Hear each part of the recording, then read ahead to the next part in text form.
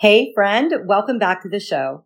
As an estrangement coach, I have had the honor of working with moms as well as adult children to repair the broken family relationships between them. In this Tea Time Tuesday episode, I'm going to tell you what estranged adult children have revealed to me about what they think and feel. The more you understand what your estranged adult child thinks and feels, the higher the likelihood that you will repair your relationship. Let's talk about it. Hey friend, welcome to the Estranged Mom Coach podcast. Are you going through a family estrangement from your adult son or daughter? Do you wonder why your child cut you off, if there's a way to save the relationship, or how you can ever feel happy again? You can only distract yourself and avoid thinking about it for so long, and then it hits you all over again. How can this be happening? I'm Jenny Good. I'm a certified coach trained in mindset neuroscience, family estrangement, and emotional healing. I'm also a mom who's been through adult-child estrangement and reconciliation. I teach Christian estranged moms how to increase their odds of reconciling with their child and how to achieve emotional healing and happiness in the meantime. And we do it from a biblical perspective. So grab your tea, pop in your AirPods, and exhale. Welcome home, Sister Mom. It's going to be okay. Quick disclaimer, I am a certified coach, not a therapist. If you think you're suffering from a mental health disorder, please seek help from a licensed therapist or call 911. Hello, my tea time friend. Come on in and visit with me for a while. I'm glad that you're here. In our time together today, I want to talk to you about 3 important things that I have learned from estranged adult children. And I believe that knowing these things can benefit you in healing your estrangement from your son or daughter. In the course of working with estranged mothers, I've also worked with their children. And in those conversations, and also conversations with my own formerly estranged daughter, I have gained some highly valuable insights, and I want to share those with you. How many times have you wondered why this estrangement happened, or wished that you could sort of see inside the mind of your estranged child? Well, in this episode, I'm going to give you a glimpse inside the minds of estranged adult children.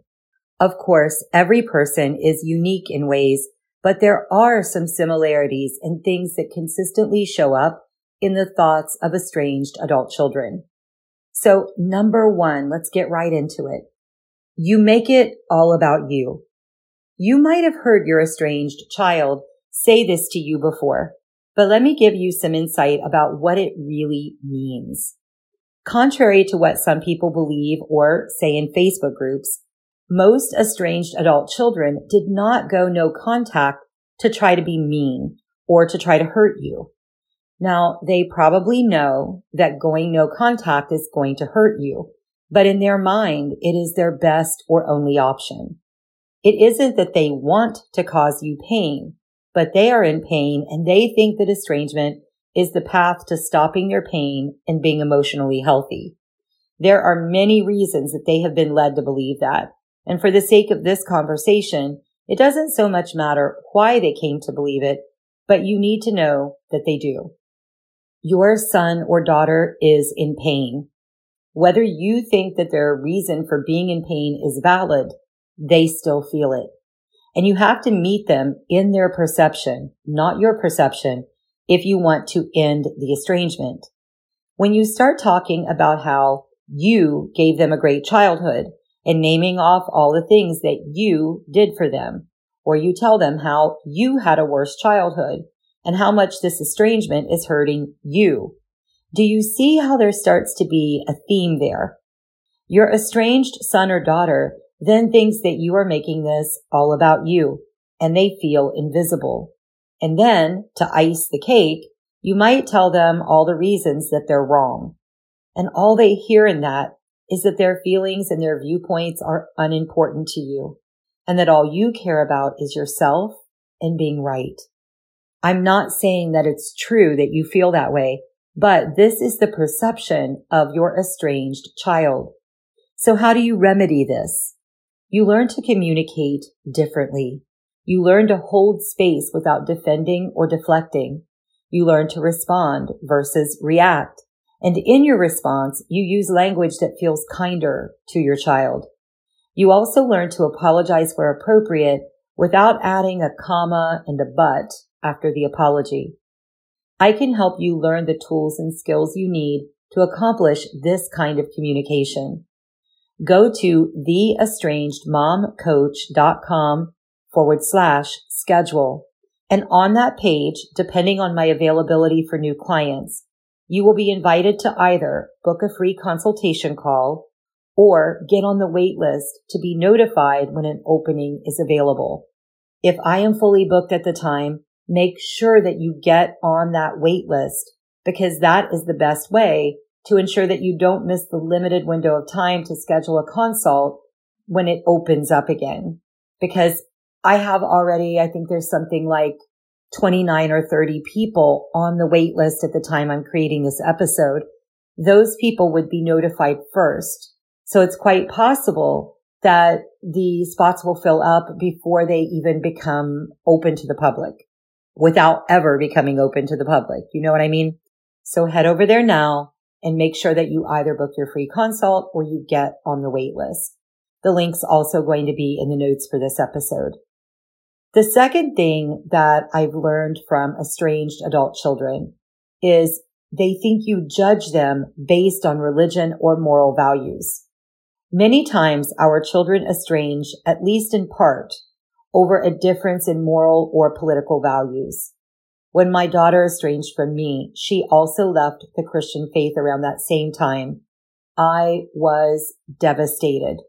While my daughter and I have reconciled, she has not, at the time that I am creating this episode, rededicated her life to Jesus. So I understand how hard that is for a mother, because I am that mother. As a believing mom, you have to find a balance between honoring your Christian values and also shining the love and light of Jesus by being kind and being loving in how you show up. Estranged adult children who differ in religious values tend to feel judged by their parents. They feel as if you are closed-minded or refuse to accept their different beliefs. They may also feel like you see them as a disappointment or a bad person. If your child's religious beliefs or lack of religious beliefs are a factor in your estrangement, you can create an atmosphere that feels loving without telling them that they're right when they're not right. You can ask questions about what they believe. Give space in the conversation for them to express their thoughts. Instead of telling them that they're wrong, focus on getting them to talk about their reasons and their feelings. If they ask about your opinions or your viewpoints, tell them the truth of the Bible without coming from an accusatory tone. This is an opportunity to show the love of Christ. So be a good representative of kindness, love, and truth. But unless God leads otherwise, don't push your beliefs at them. This is usually a good time for patience and gentleness. The third thing that I want you to know that I've learned from adult estranged children is the thought that you overpower them. Many estranged adult children say that their parent was overpowering and controlling. They perceive that there was no room for them in the relationship. And because of this, they feel an extra strong urgency to separate from you and become their own person apart from you. And while that differentiation is a normal, healthy part of becoming a young adult, they go too far in that direction because they felt that being in a relationship with you was emotionally suffocating. When this is an issue, you'll hear a lot about boundary issues from your child. You might be told that you don't respect their boundaries or that they need strong boundaries with you. It is vital that you honor any boundaries your child asks for at the time they estrange. If they ask for no contact, for example, wait a minimum of 60 to 90 days before you consider reaching out, even with a short text. Just don't do it. And that's if they specifically asked for no contact whatsoever. Or another example would be if they told you not to come to their home. If that's the case, absolutely do not violate that boundary. If you do, you might find that they call the police or take other measures to send a stronger message to you. Remember, healing the estrangement requires creating an emotional atmosphere of psychological safety. To do that, you need to establish trust by not plowing over their boundaries. Think about a scared animal. If a frightened dog showed up in your yard, you might hold out your hand and approach it very slowly. No sudden moves. You want to show the dog that you are a safe person. Any sudden move is going to scare it away. Your child is wounded as well. Even if you don't understand their wound right now, they estrange from a wounded and often dysfunctional place. So you have to establish trust and move with slowness and caution. That means honoring their boundaries. I have had the honor of helping families repair their relationships by working with both moms and adult children. And here's something that I have found. People basically want the same things. They want to be loved, to feel valued, and to feel emotionally safe. We sometimes go about it in different ways, and the communication signals can get crossed up, and we become misunderstood by the other person, the very person that we love and want to be loved by. When you can set aside your pain and your fears for just a few minutes and see it through the other person's perspective, something in your wounded heart starts to soften a little bit.